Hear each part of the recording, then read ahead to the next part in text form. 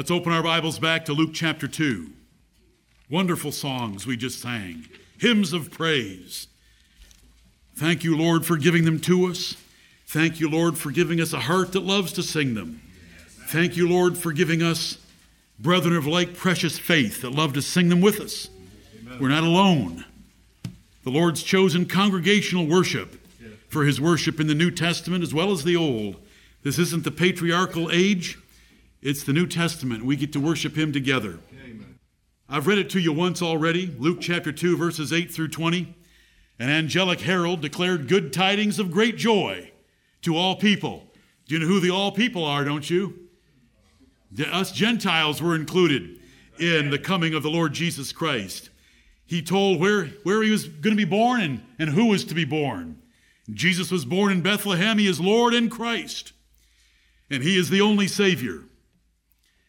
Many more angels joined in from the heavenly host because he is the Lord of hosts, and it was his son's birth. It's amazing what men on earth will do. Pass out cigars, come roaring out of a waiting room because their wife has given birth to a son. This is God in heaven sending his angels, and they are giving all the glory to the Father. Glory to God in the highest. Amen. And on earth, peace, amen, goodwill toward men. Amen. Many more angels joined in to praise God with the words of verse 14. This is no surprise. The angels desire to look into the things of our salvation. Right. They said in that 14th verse, God is to be praised in the highest heavens by the highest angels, and with the highest praise, for he is the highest. Glory to God in the highest degree, the highest means, the highest praiser, the highest heavens, where God is and what he deserves. God sent peace by Jesus Christ for his people. So it says in verse 14, glory to God in the highest, and on earth, peace. But there is no peace, saith my God, to the wicked. Peace with God by Jesus Christ is an incredible event by the power and wisdom of God. Amen. God showed his goodwill toward our race, toward his chosen ones out of our race, by sending Jesus Christ to redeem some of the very worst of our race. If we were as holy and wise as Mary, we would keep these sayings and ponder them in our hearts. We know more now than she knew then, but we should still remember these things and these sayings that were given by the angels. If we were as holy and wise as the shepherds, we would noise it abroad and glorify God and praise him. What is holding us back? To be like Mary and to think about it more often. To be like the shepherds and tell everyone about it more often. Lord, help us. Glory to God in the highest. And on earth, peace. Goodwill toward men. Peace is a simple concept. It is the absence of war or hostilities, and freedom from war or hostilities, and its anxiety.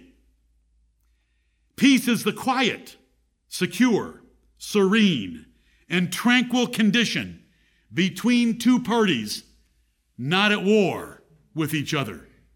Peace. It's a simple concept. It's a wonderful thing. We have great peace in America, but I'm not talking about national peace today. Right. I'll talk about national peace with you at some other time because I do want to thank God for it. We are greatly blessed with great national peace that we do not deserve, but God in mercy has given it to us.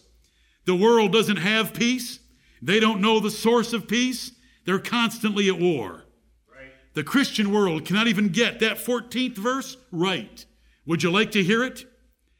In the English Standard Version, on earth, peace among those with whom he is pleased. I thought it was he being pleased with us. I thought it says, glory to God in the highest, peace on earth, and it's his goodwill toward men. Not him giving peace to men of goodwill is how the versions want to run that. They can't even get Luke 2:14 right because they don't understand peace. God didn't send Jesus Christ for men of goodwill. God sent Jesus Christ for scumbag sinners like you and me. Amen. He showed goodwill toward those that belong in hell.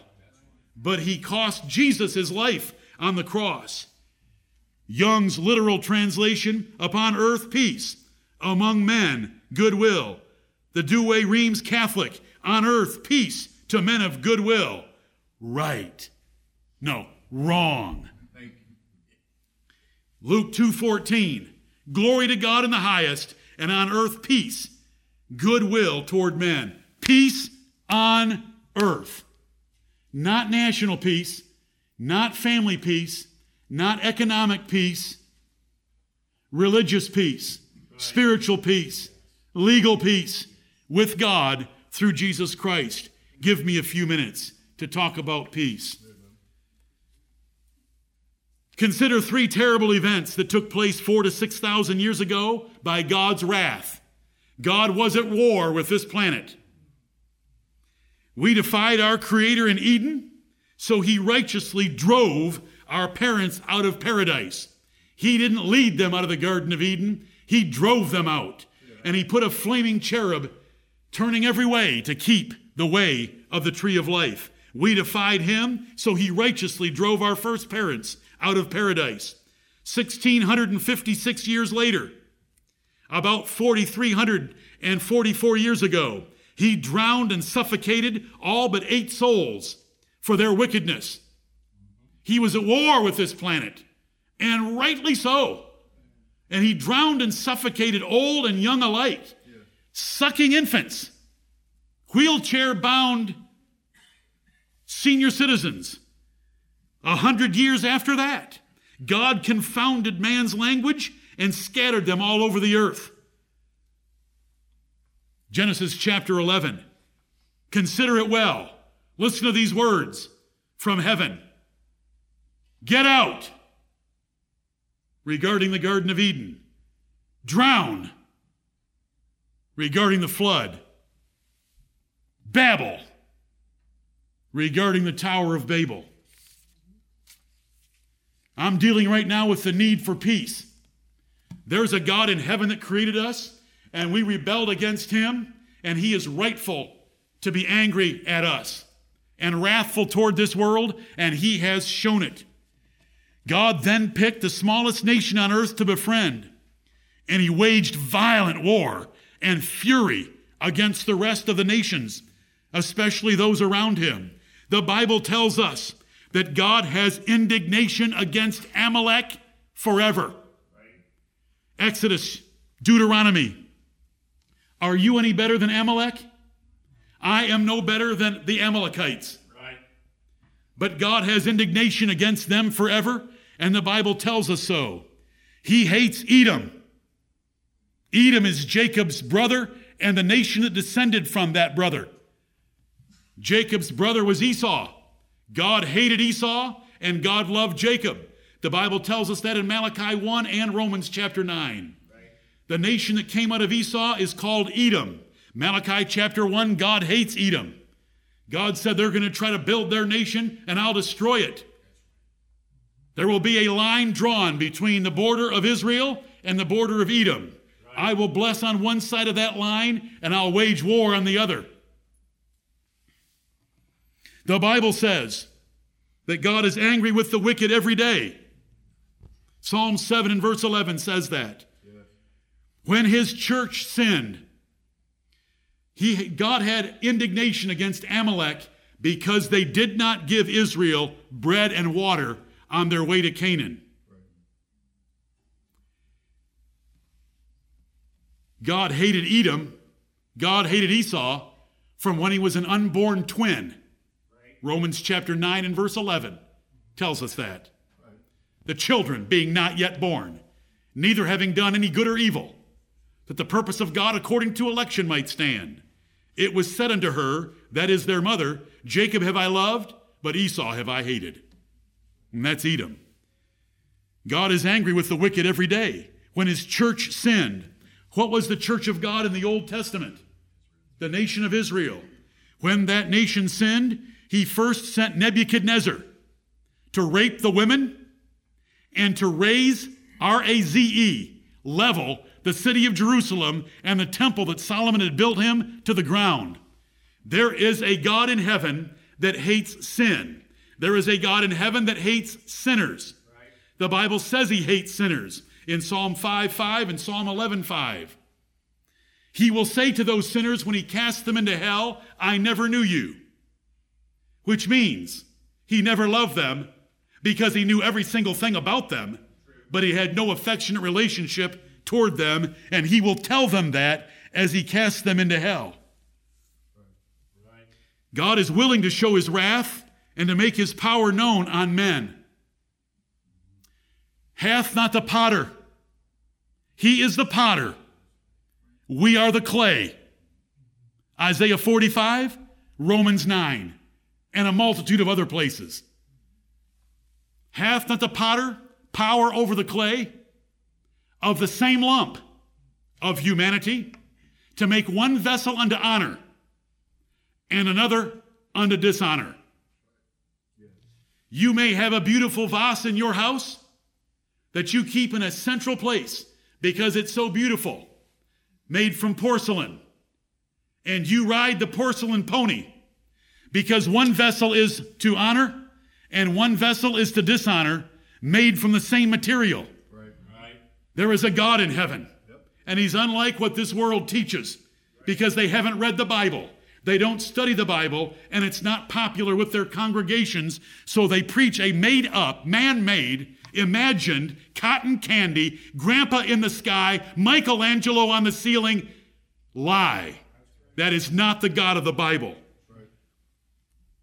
What if God, willing to show his wrath and to make his power known, endured with much long suffering the vessels of wrath fitted to destruction? Amen.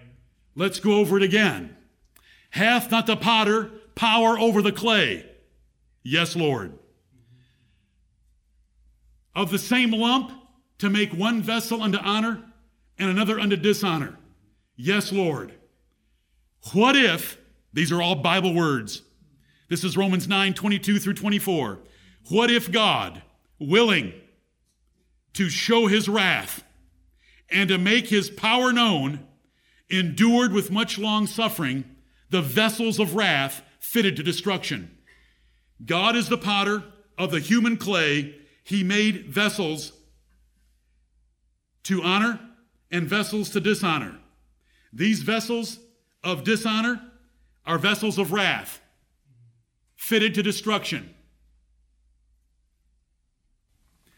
and that he might make known the riches of his glory. Amen. On the vessels of mercy, right, which he had afore prepared unto his glory. Amen. Unto glory, even us, whom he hath called, not of the Jews only, but also of the Gentiles. Other religions try to appease God to no avail by human sacrifice, vows of celibacy, vows of poverty, self-mutilation, prayers for the dead, religious rituals of all kinds, because they can see enough. They see death everywhere. They know that there is an eternal God with power, because Romans 1 tells us that the natural creation tells us, and they are without excuse, an eternal power with Godhead. Brethren, you have been dropped like a paratrooper into the most ferocious and furious war ever. God against planet Earth, because we rebelled against him in the Garden of Eden. Do you know what happened to the devil and his angels for rebelling against God in heaven itself? Cast down and reserved in chains to everlasting torment. Your life, you didn't ask to live. You were given life, and you were dropped into this inferno of an earth where God is angry against wicked men, sinners, and we are all wicked men and sinners. That's the need for peace. Was there a prophecy to get us out of this? Look at Isaiah chapter 53 with me, very briefly, very quickly. Isaiah 53 and verse 5. But he was wounded. He was wounded. Whoever Isaiah 53 is about, he was wounded for our transgressions. He was bruised for our iniquities. The chastisement of our peace was upon him. And with his stripes we are healed. Amen. Jesus our Lord was wounded. This is a prophecy of it. He was wounded, he was bruised, he was chastised, and he was given stripes by being scourged. Chastise means to inflict punishment or suffering upon. In case you think of chastisement lightly, you should read some of the uses of that word in the Bible. But all you need to do is notice the context. Chastise is compared to stripes of scourging, bruises, and wounding. That's a prophecy. So someone came to be wounded, bruised, chastised, and scourged in our place. 700 years BC. Thank you, Lord. You were dropped as a paratrooper into a furious firefight, and there's only one outcome. God wins, earth loses. You didn't ask for it because you were clay. Clay doesn't say, hey, I want to be a vessel of honor. I don't want to be in that little room over there with the silver lever attached to me. Clay doesn't do that. Right. God dropped us into this. We deserve it. God made a covenant with Adam that would affect all of his descendants. Look at Haggai chapter 2. The next to last book of the Bible, of the Old Testament, or the third one from the end. Haggai, Zephaniah, Haggai, Zechariah, Malachi. Haggai chapter 2. Zerubbabel is rebuilding the temple that Nebuchadnezzar tore to the ground. He's back with just 45,000 Jews in Jerusalem, which is a pile of rubble with oak trees growing out of it, because it had been 70 years since it had been touched. And they don't have much money. They don't have all the gold and all the silver and all the brass and the iron that David gathered for Solomon to build a magnificent temple to the Lord. And so they're grieving over it. And God tells Zerubbabel in verse 4, and Joshua the high priest in verse 4, be strong, for I am with you, saith the Lord of hosts. Don't worry about this little temple that you're building. I'm going to make it special myself. And so we have in verse 6, thus saith the Lord of hosts. Remember, it's the host, a multitude of the heavenly host that came down to announce the birth of Jesus Christ.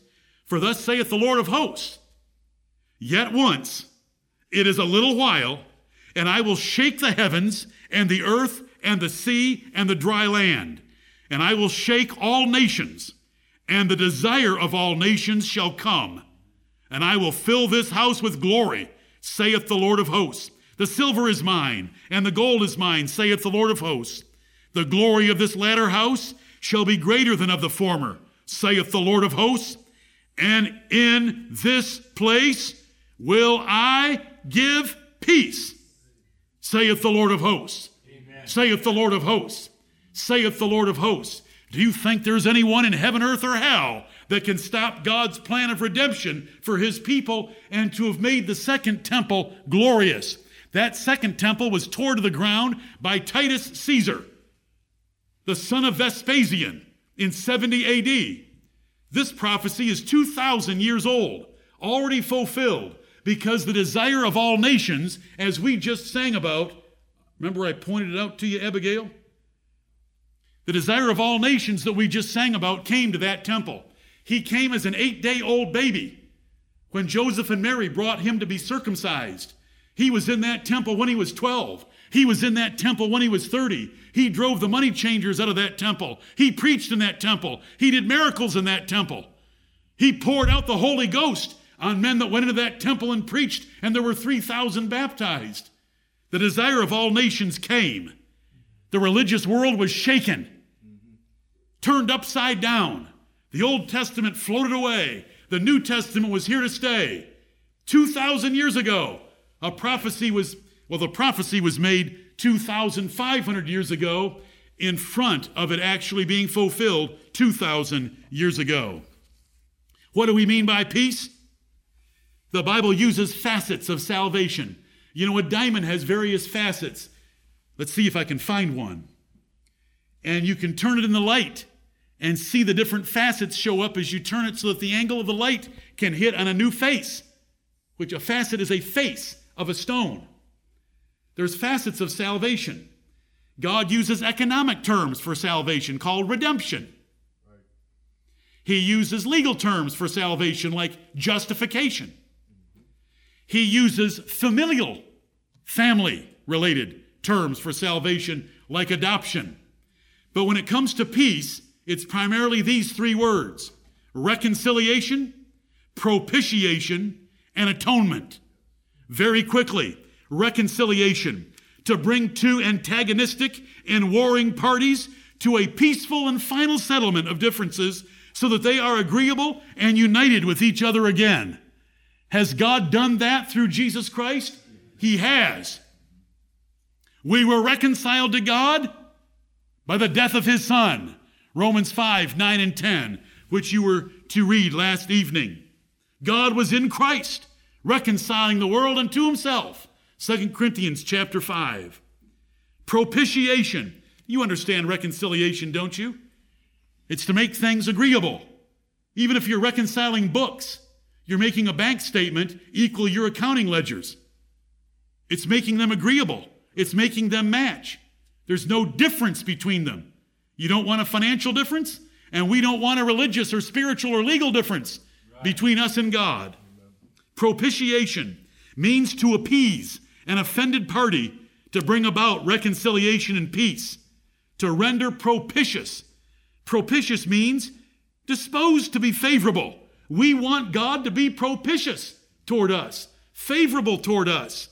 We want him to be appeased, and it's called propitiation. Look at 1 John chapter 4. 1 John chapter 4. Oh, it's the gospel of peace. Bring glad tidings of good things. And the good thing is God's made peace through the body and blood of his Son. We need peace, or we're going to go out of this world when death takes us down, and death confirms that the Bible is true. Death confirms that everything I've said is true. Death confirms that God held the first Adam, as our song leader just mentioned a few minutes ago. God held us all accountable for the first Adam in the Garden of Eden. Right. Why do babies die? Because of disease? Not a chance. Disease has nothing to do with it. Because of poor health care for pregnant mothers? Not a thing to do with it. Babies die because they're related to the first Adam. And so Romans 5, 12 through 14 tells us about a doctrine called original sin. It takes babies down. It takes every one of us down. But there's a second Adam, and it's the Lord Jesus Christ. 1 John chapter 4 and verse 10, herein is love. Not that we loved God because we hated God.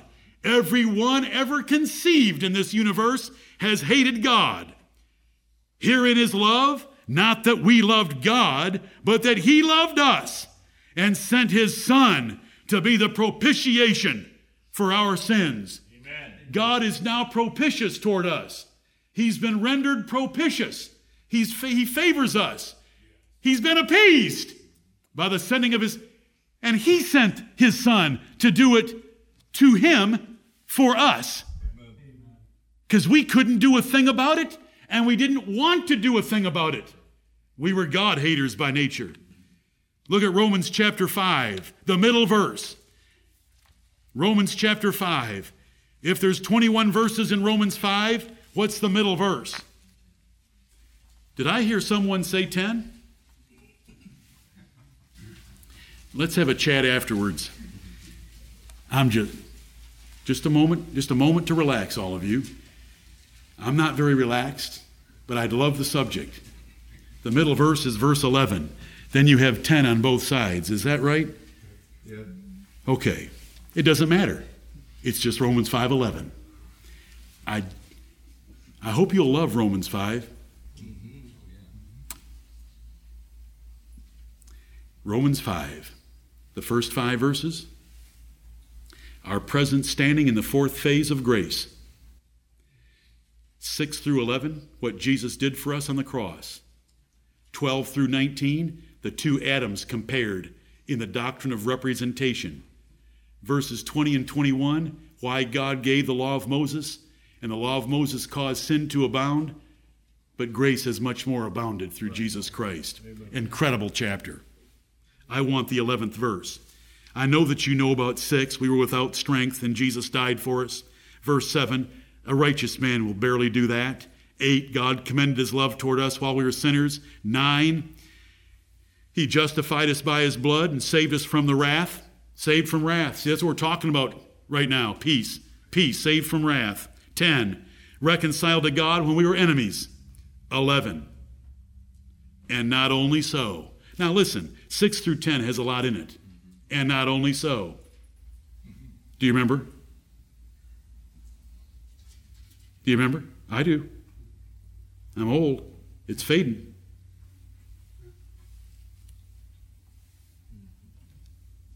When a young man loves a verse of the Bible, I don't forget very often. And not only so. What do you mean? There's a lot. In verse 6, Jesus died. In verse 7, no one else would do it. Verse 8, he commended his love toward us while we were sinners, and so on and so forth.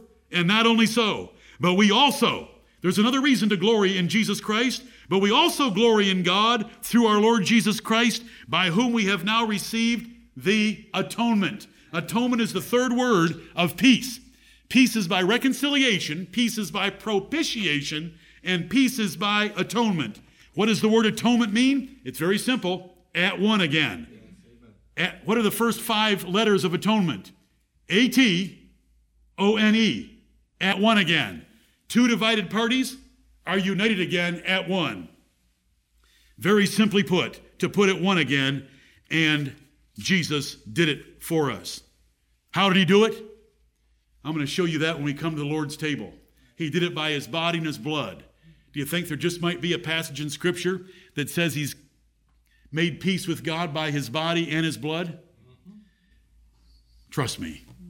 We'll get to it in just a moment. I'm running out of time, and I have a lot to do. The how of peace. How did God do it? He sent his Son, Jesus Christ, to die in our place. Look at Ephesians. We'll use some alternative passages. Ephesians chapter 2, just quickly for you to see the word peace. Peace is a simple concept. Hostilities, wrath, war is gone. We're agreeable. There's no differences. Can God do that with men? He didn't do it with angels. How many sinful angels will make it to heaven? None. Who was the Savior for sinning angels? None. How many sins of angels has God forgiven? None.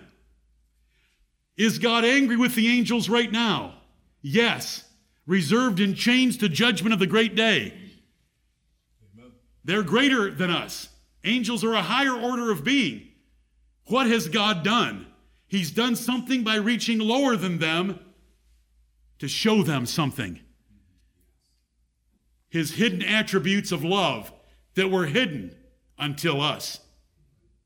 Oh, I'm sorry to bring you such sad news today.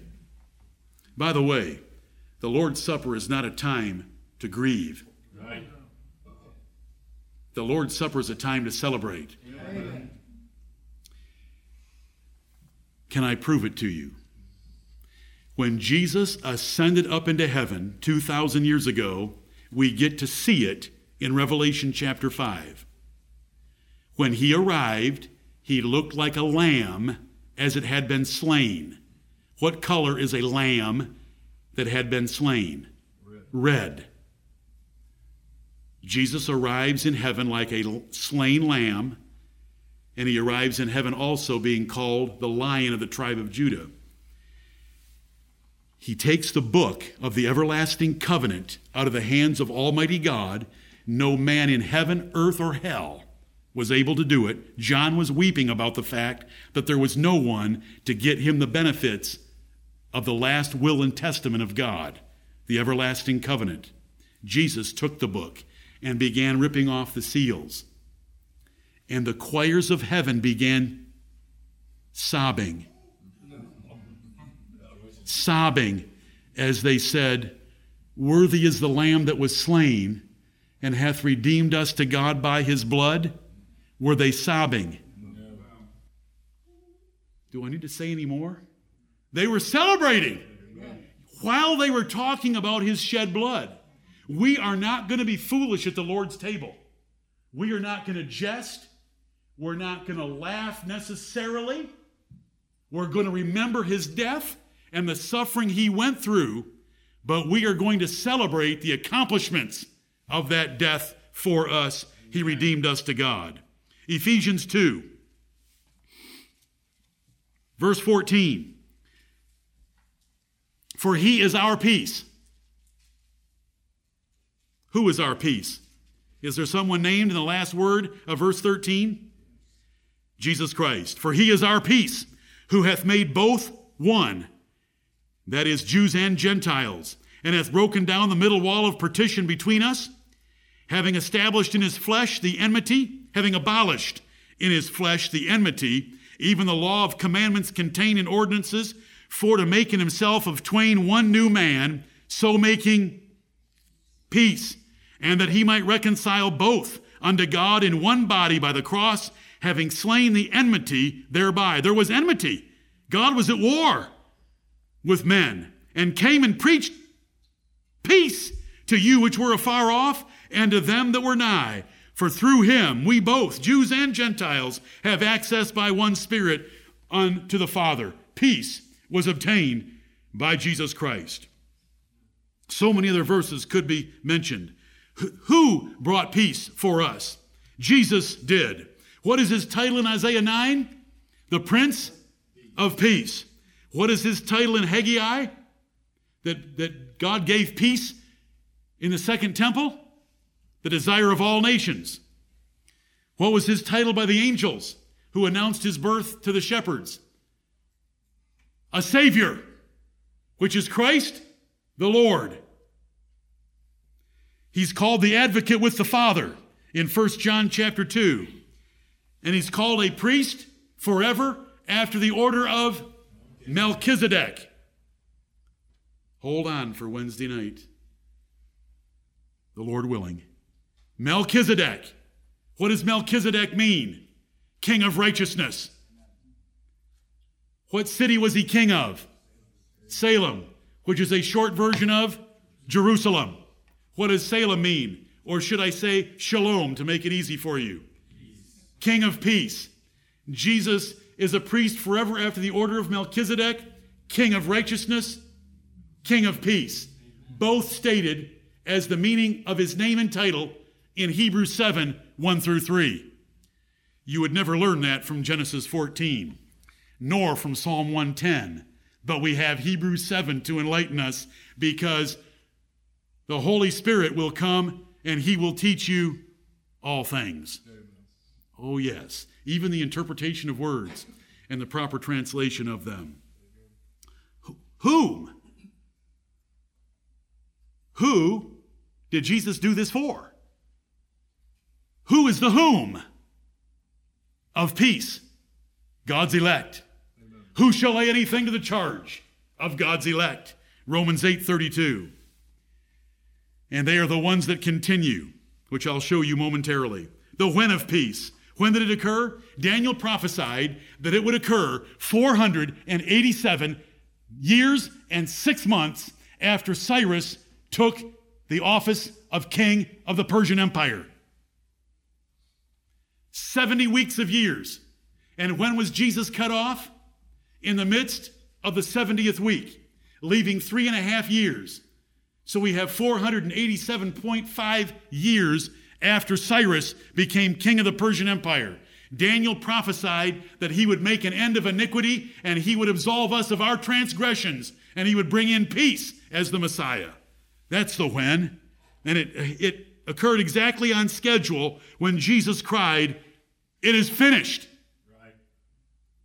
Why? I've just shown you why. Here in his love. Not that we loved God, but that he loved us. 1 John 4:10. That was a hidden attribute. God was love. But when did God show his love to the universe? What did God need to show his love to the universe? He needed enemies like you and me. He bypassed the angels and came after us. That's the why of it. He chose to use some of Adam's fallen race to display his glorious grace. Amen. How much? How much peace did Jesus get us with God? Seriously, how much peace do we have? Is there enough? Well, when we read the New Testament, the Lord Jehovah, the great and dreadful and terrible God, those are his titles from the Old Testament, and he hasn't changed a whit. The Lord Jehovah is the God of peace. He's the God of peace. You say, really? Yep. Romans 15:33, 16:20, 2 Corinthians 13:11, Philippians 4:9, 1 Thessalonians 5:23, 2 Thessalonians 3:16, Hebrews 13:20 through 21. The Lord Jehovah is the God of peace. Amen. How in the world did that happen? It didn't come out of this world. It came from heaven. Amen. In the person of the Lord Jesus Christ. What did the Lord Jehovah say to our first parents in the Garden of Eden? Get out. What does he say now to us that believe? Enter thou into the joy of thy Lord. Right. How's that for a difference? How much is that? We do not barely get into heaven. 2 Peter chapter 1 and verse 11 says that there will be an abundant entrance ministered to us. There are going to be servants making sure we get in, and there will be an abundant entrance. We don't sneak through a crack in the door.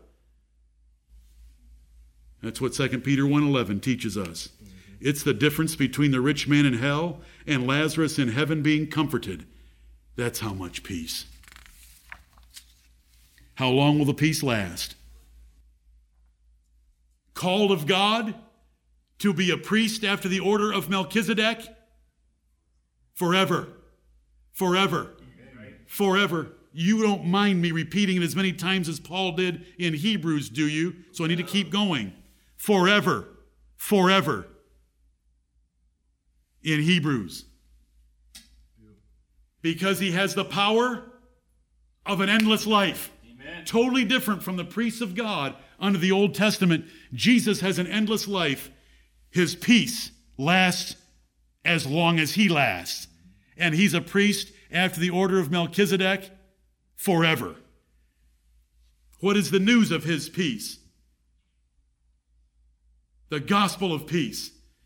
I love what Peter said to Cornelius, that Italian from the Italian band of the Roman Empire, as he opens up and starts his sermon. The word which God sent unto the children of Israel, preaching peace by Jesus Christ. He is Lord of all. It's a fantastic verse. The word which God sent to the children of Israel, preaching peace by Jesus Christ. Jesus Christ preached the means of peace, his death on the cross, and then in parentheses it says, he is Lord of all. Amen. What's the response of peace? Those forgiven much should love much, and those forgiven the most should love the most. Right.